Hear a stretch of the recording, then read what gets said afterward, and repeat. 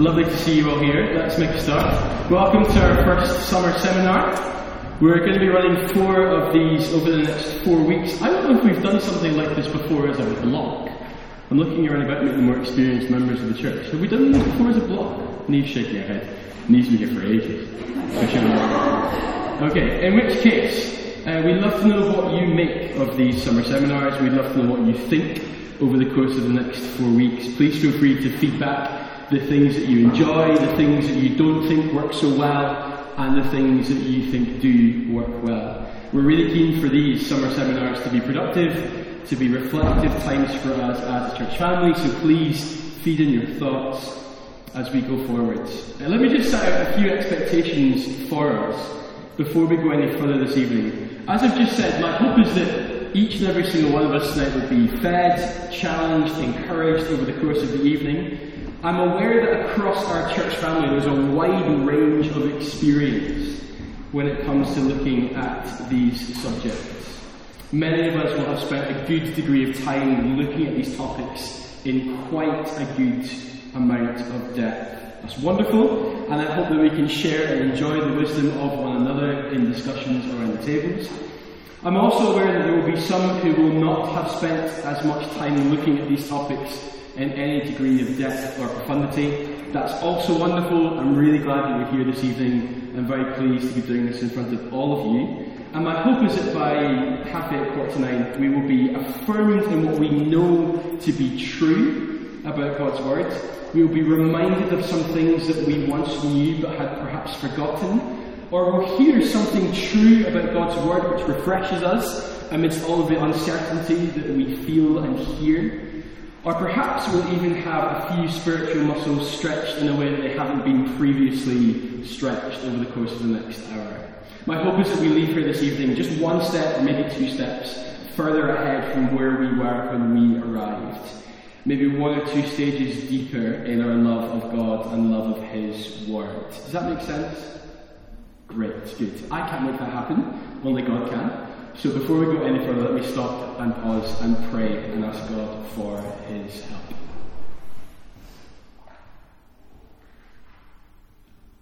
Father, we ask this evening that as we consider the written Word, that you would show us the living Word, your Son, Jesus Christ. And as we study the truth of Scripture, that you would give us eyes to see Him, soft hearts to love Him, and wills to obey Him as our Saviour and King. In His name we ask. Amen. Okay, you should have a bit of paper, or rather multiple sheets of paper in front of you. That's something of a handout that will help us as we go along this evening. I'll refer to it at different points along the way. The first thing you'll see at the top there is a wonderful virtuous circle within His Word. What on earth do I mean by that? Well, as simply as I can put it, our knowledge of God affects our knowledge of His words, and our knowledge of His words affects our knowledge of God. So the seminar series is entitled Knowing God, and that's the role that His Word plays in that process. As we listen to God's Word, we understand God better. As we understand God better, we listen to His Word. See, in the beginning, God graciously stoops to create humanity, and then graciously continues to speak to humanity. The idols of the world are often called dumb, not in the sense that they're stupid, although they are a stupid idea, but in the sense that they cannot speak in the way that our God can, and they do not speak in the way that our God does. And so throughout history, as God speaks to His people, His Word is an expression of Himself. He never says anything irrelevant, He never says anything superfluous, no word is wasted, but every time He speaks, He does so in a way that reveals, teaches, and shows us something of Himself. So if you've got a Bible there, why not turn to Psalm 19? We looked at this recently on a Sunday morning, but let's turn to Psalm 19.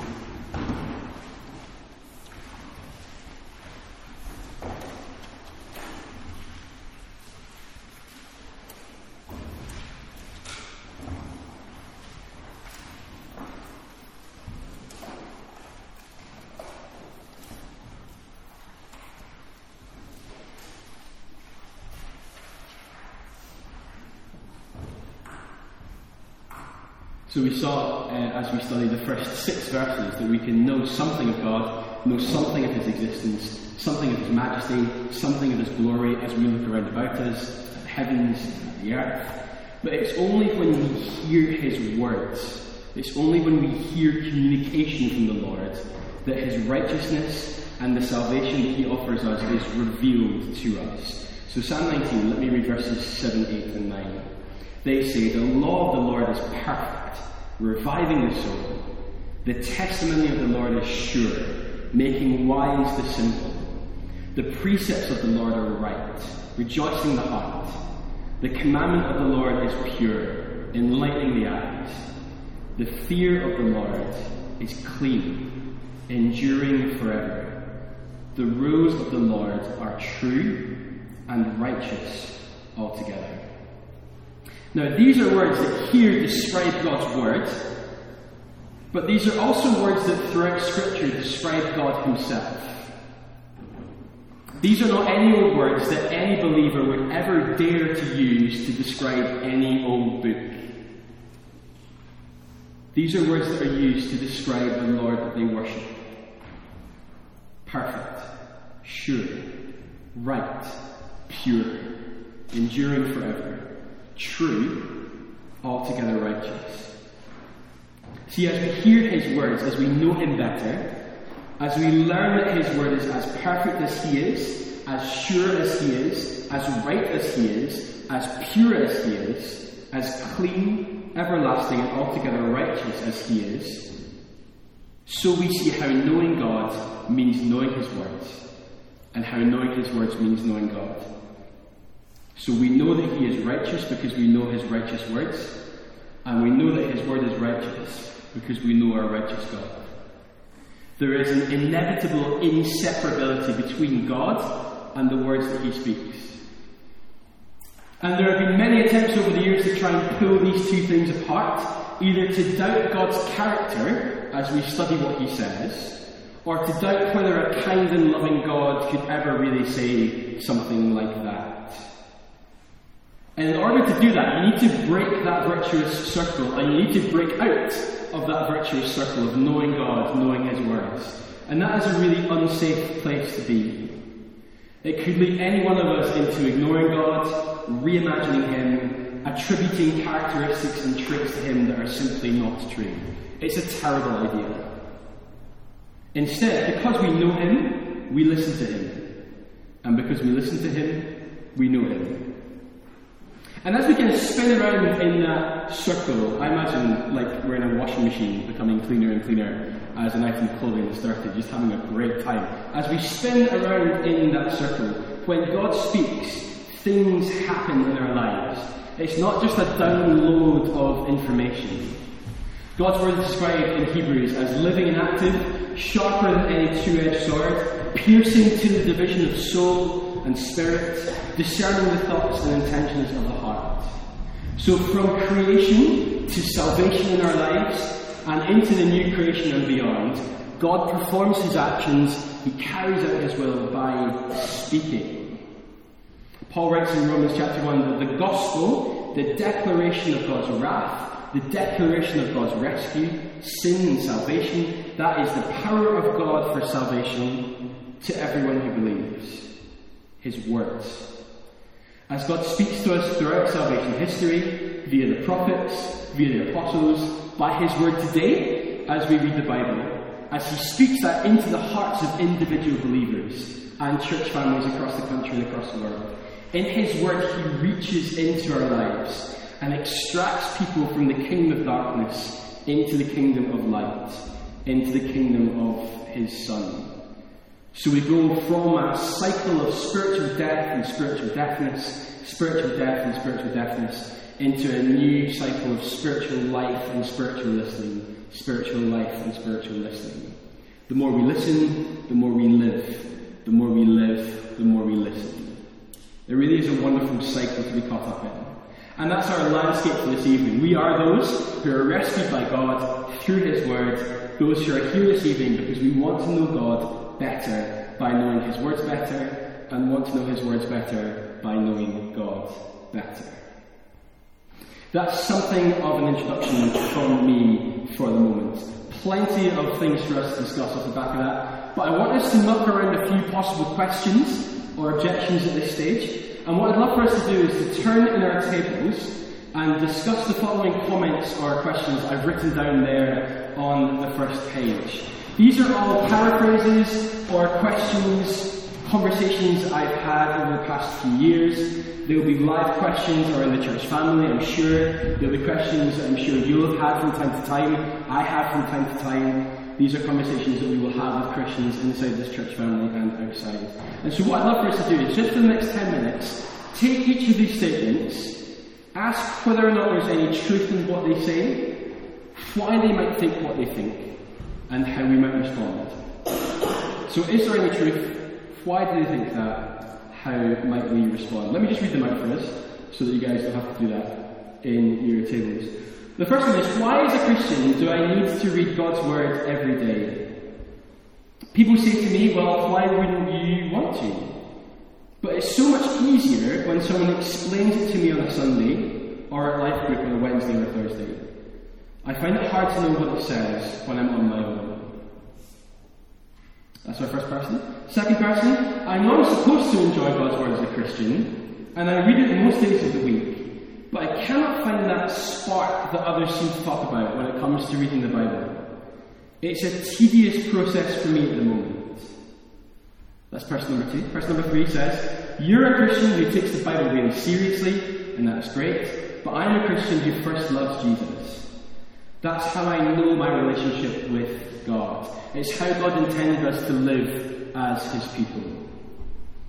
And then person number 4. The Bible just seems bitty at points. I know it's supposed to tell one big story, but there are some passages, genres, and books that seem to be something of a tangent, and it's hard to see Jesus in those parts. So I'll give you guys 10 minutes, discuss those statements in groups, where we might be sympathetic, what sort of advice and wisdom we might want to offer. If you feel like your table is just slightly too big, feel free to break it down into 3s and 4s, and also please do say hello to everybody at your table and make sure you know everybody's name before you begin discussing. So, okay, let's wrap up conversations there. Let me draw us back together. I hope that stimulated some good chat in your groups and got your conversational juices flowing. From experience, seminars like this always benefit from a really, really catchy acronym, something that will really stick in your memory. Let's go over the page. Here's mine. God's Word is niskel. No end to my task. God's Word is niskel. There are many, many other things that God's Word is, many other ways that we could describe God's Word and what it does, that we just do not have time to cover. But here are 5 big things for us to take away this evening as we learn about knowing God through the greatness of His Word. I'm going to rattle through these very quickly. First there on the table then, God's Word is necessary. God's Word is necessary for us to have a relationship with Him and necessary for our salvation. Back in your Bibles, turn to 2 Timothy chapter 3 verse 15, the verse that I've listed there. I've got it as page 996. In the Black Bible. That may not be correct. If it's incorrect, somebody please correct me. But I think it's page 996.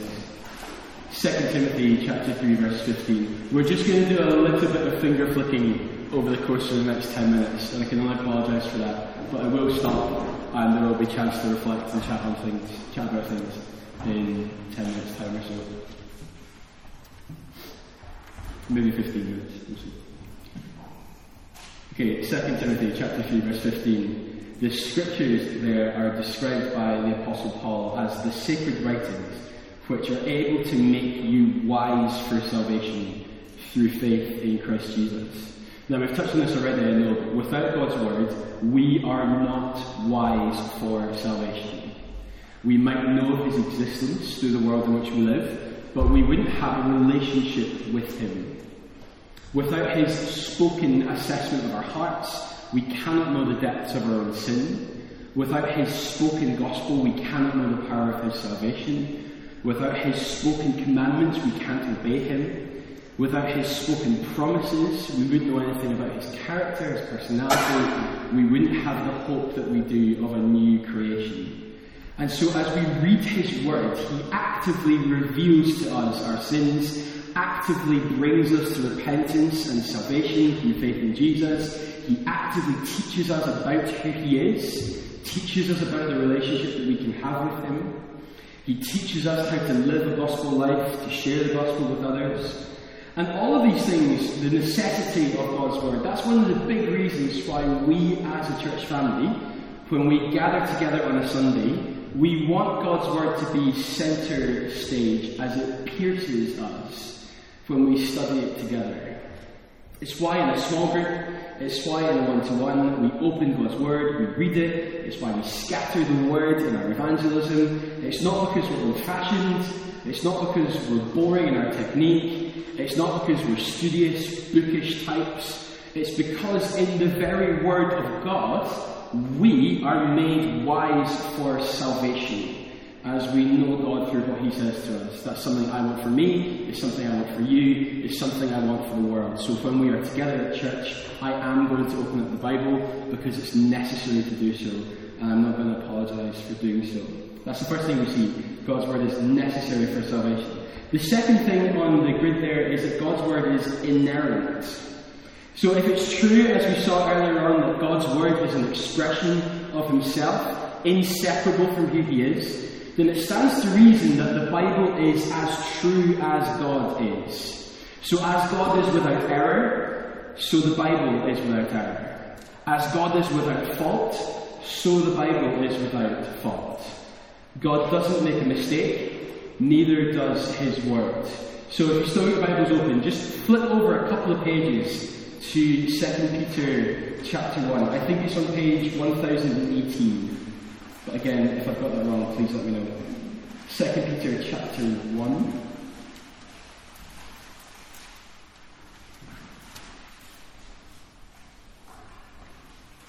Let me read from verse 19 rather than from verse 20. We have the prophetic word more fully confirmed, to which you will do well to pay attention, as a lamp shining in a dark place, until the day dawns and the morning star rises in your hearts. Knowing this, first of all, that no prophecy of Scripture comes from someone's own interpretation. For no prophecy was ever produced by the will of man, but men spoke from God as they were carried along by the Holy Spirit. So Scripture isn't something that has simply been invented by man over the course of a number of years. It's not something that's been an invention of humanity. But as we think of the prophets, as we think of the apostles, men spoke from God as they were carried by the Spirit. And that means that there is a human author of each book that we read, and it's really, really important for us to understand what the author is trying to do as the author writes the book that the author writes. But there is a divine author who hasn't just supervised or superintended these words, but has spoken these words through the individuals who wrote them down. There's a human author, but there is a divine author. The divine author is God. That means that his word is inerrant. Now, there may be moments when different Gospels arrange different things in a certain order, where numbers throughout God's word are rounded up or down, when our created world is described poetically rather than scientifically. But when it comes to the story of God and his salvation, both the Old and New Testaments combine inerrantly to tell the one coherent, cohesive story of creation, the fall of man, the promise of salvation, the arrival of Jesus, the guarantee of his return. And so if there's an issue with an understanding of a text or a verse or a passage, that lies with me. That lies with my heart, rather than with the Lord and his word. My heart is errant in a way that his word is not. That's the second thing for us to see. God's word is inerrant. Thirdly, God's word is sufficient. So if we are to flip back in our Bibles now to Deuteronomy chapter 4, we could have gone to Revelation, but let's go to Deuteronomy chapter 4. I've got it on page 148.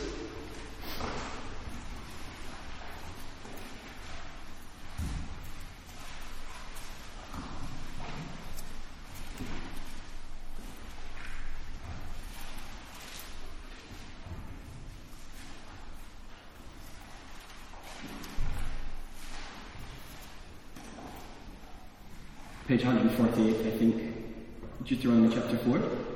God's people stand on the cusp of the promised land here, just before they enter. And God speaks to his people through Moses and says, "Now, O Israel, listen to the statutes and the rules I am teaching you, and do them, that you may live, and go in and take possession of the land that the Lord, the God of your fathers, has given you.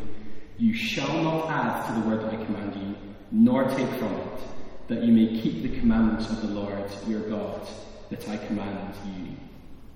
So, sufficiency here, in our understanding of God's word this evening, sufficiency means that we have all the words of God that we need for us to place our trust in him to enter our promised land, which is the new creation. We do not need more than the Bible to know God and obey him. We certainly do not need less than the Bible to know God and to obey him. We dare not store any bits out of it.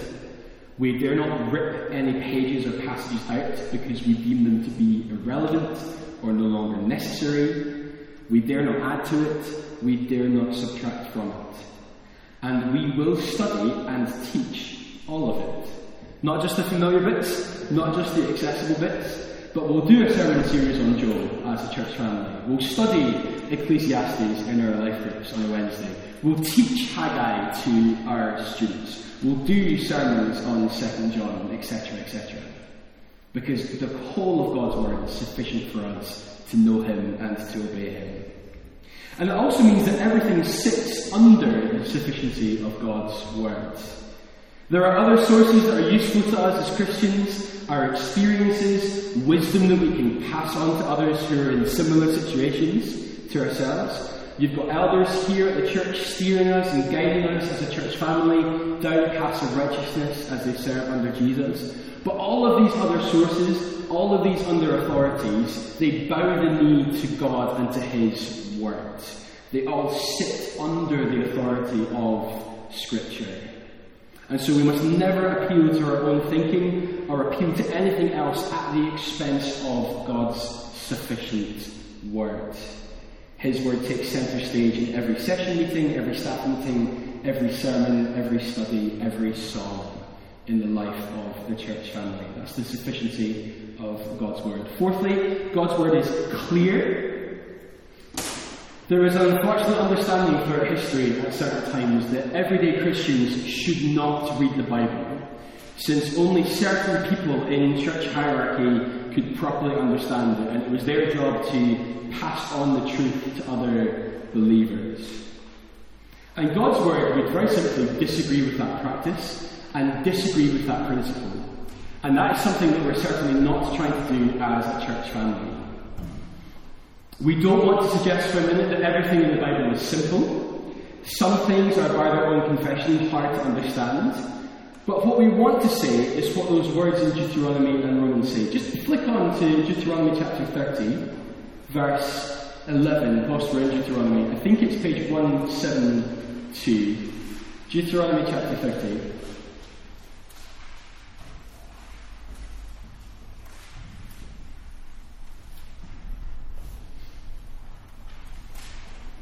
And let me read verse 11 of Deuteronomy chapter 30. The Lord says, "For this commandment that I command you today is not hard for you to do, neither is it far off. It's not in heaven that you should say, 'Who will ascend to heaven for us and bring it to us, that we may hear it and do it?' Neither is it beyond the sea that you should say, 'Well, who will go over the sea for us and bring it to us, that we may hear it and do it?' But the very word, the word is very near you. It is in your mouth and in your heart, so that you can do it." And these verses are the verses that Paul picks up on in Romans chapter 10 to make exactly the same point. There is an accessibility to God's word for everyone. It is clear. We want to say that the word of God is near to you and near to me. The message of salvation in his word is sufficiently clear that all of us can understand it. By reading it ourselves, by studying it in a group, by coming to a summer seminar, or by listening to a sermon. And so what we want for you, what we want for one another, what we want for ourselves, is to read God's word for ourselves with clarity. The best moments for me during a Bible study or after a sermon is when you hear someone say something like, oh yeah, as I read those verses, I found it really, really clear and really obvious. I'd never understood those verses until now, but as we were looking at them there and reading them there, it's just really clear what they say. That's amazing. I now understand it in a way that I didn't before. We shouldn't expect everyone to understand everything that the Bible says on day one, and we need God's help by His Spirit to understand His Word. But as I grow as a Christian, it's my new spiritual eyes that adjust as I blink to the clarity of God's Word, rather than the Word of God becoming clearer and clearer to my already perfect vision. In fact, one early church writer named Augustine said that the Bible is shallow enough for a child not to drown, yet deep enough for an elephant to swim. And I think that's a really, really helpful way of looking at the clarity of God's Word. Sometimes we splash around in the shallow end, sometimes we dive a bit deeper, and either way we very much enjoy the swim. God's Word is clear. And then finally, before we go back into groups, just to have a bit more chit-chat with each other, God's Word is lovely. God's Word is lovely. Let me read out a few verses from Psalm 119. Do turn with me there in your Bibles. It's page 513.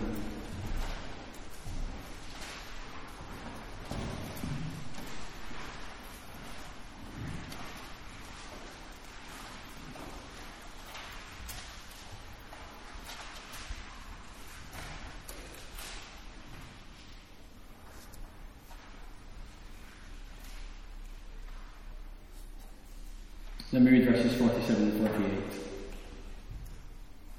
I find my delight in your commandments, which I love. I will lift up my hands towards your commandments, which I love, and I will meditate on your statutes. Now, I doubt the psalmist loves the commandments of the Lord because they're easy to follow.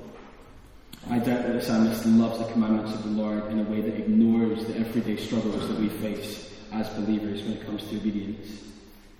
But the psalmist's love for the law of the Lord is because in a world full of lies and deceit, the word of the Lord is true.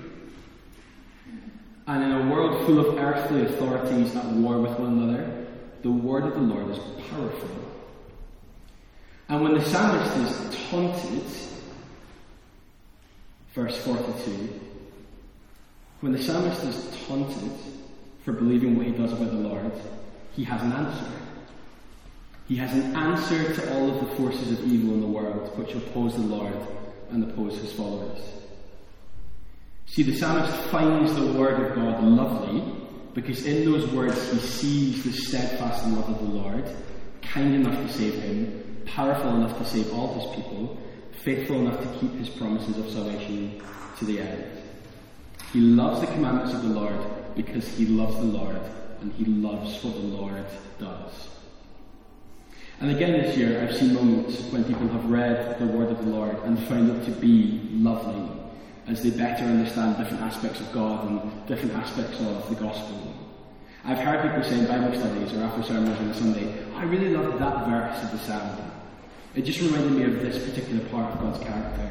Or I really love how those verses help me as a Christian during really hard moments in my life.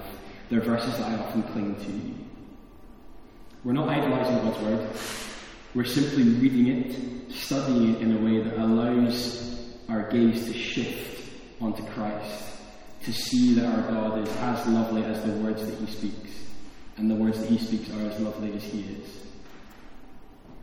God's word is lovely. There you go. God's word is Niskal. And I'm only 2 minutes behind schedule, so I'm doing really, really well here. Let's turn in groups just one last time before we then pray together at the end of our sermon this evening. Turn over the page with me. I've been desperately trying hard to save these verses until now. These really are the kind of knockout verses for me when it comes to looking at everything we've been looking at tonight. Let me just read those verses out for us. It's 2 Timothy chapter 3, verses 14 to 17. There's a few questions underneath that we'll discuss. They're kind of halfway down the page there. Let me read out the verses first, and then I'll stick us into our groups for maybe kind of 15 minutes as we look at these verses together. Paul, writing to Timothy, says, "As for you, continue in what you have learned and have firmly believed, knowing from whom you learned it, and how from childhood you have been acquainted with the sacred writings, which are able to make you wise for salvation through faith in Christ Jesus. All Scripture is breathed out by God and profitable for teaching, for reproof, for correction, and for training in righteousness, that the man of God may be complete, equipped for every good work." Okay, 4 questions to think about then. What big points does Paul make to Timothy in these verses? Just kind of data collection. What do you guys see? What are the big points? Secondly, in what ways do we see some of the things we've been looking at already this evening? The necessity, the inerrancy, the sufficiency, the clarity, the loveliness of Scripture in these verses.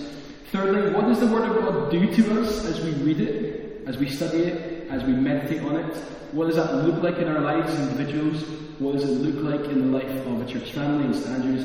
And then those things that the Word of the Lord does, why do these things matter? Why are they so important for us, to us? Does that make sense? Are you still with me? Excellent stuff. Okay, back in your groups, 10-15 minutes, and then I'll close back together for some concluding thoughts, and then we'll pray for each other. So our discussions to close there.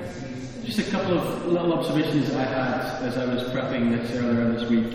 Verse 14, continue in what you have learned. Scriptures are sufficient. Timothy doesn't need to move on to level 2 beyond the Scriptures. He stays in the Scriptures and continues in those. From childhood, he was taught them at a young age. I think that speaks to the clarity of Scripture. Many of our kids can understand God's Word for themselves, and so we teach it to them clearly. We teach it to one another clearly. It's accessible for us all to know them and to learn them. Scriptures, sacred writings, which are able to make you wise for salvation. We touched on the necessity of God's Word earlier on. All Scripture breathed out by God, profitable for teaching and reproof. That just about covers every single category that we were looking at earlier on. Necessary for teaching. Inerrant, that is all Scripture, saying the one thing. Clear clarity that Timothy can turn to his church and teach it in his context. Sufficient that Timothy doesn't need anything else to grow his church in the gospel. That the man of God may be complete and equipped for every good work. Well, that's our aim, isn't it, as believers, every single one of us. And so we love God's lovely word. As I say, loads more that could be said, and please do carry on the conversations that have begun over the course of the next few days and weeks, if that would be profitable for you all to do that. I'd love to hear what you guys have to say. I'd love to hear your questions, so please come up and chat to me afterwards. I'll be sticking around for a little bit, so please take advantage of that if you would like to. Let me pray for us all together before we leave this evening. Father, thank you so much for your word to us. Thank you that as we read it and study it, we can know you. And thank you, Father, that as we know you better and better, we know to trust your word, and we know to read it and study it. And so, Father, we pray that as we leave this evening, you would encourage us and you would shape our hearts to be those who regularly read and study your word, to find a real joy in doing so, to love you and to love your words. And all these things, Father, we pray for our salvation, for your glory, and in the name of Jesus. Amen.